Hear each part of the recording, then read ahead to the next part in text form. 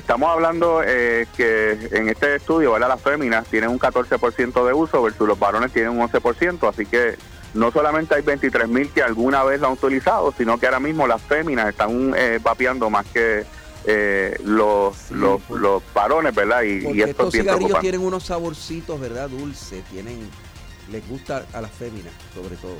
Ese precisamente, Penchi, es una de las razones por las cuales dan los adolescentes que consumen estos productos. La gran cantidad de sabores que tienen, que van desde mango, desde fresa, desde piña, pero lo que hay detrás de los sabores es gran cantidad de químicos, ¿verdad?, que tienen estos cigarrillos.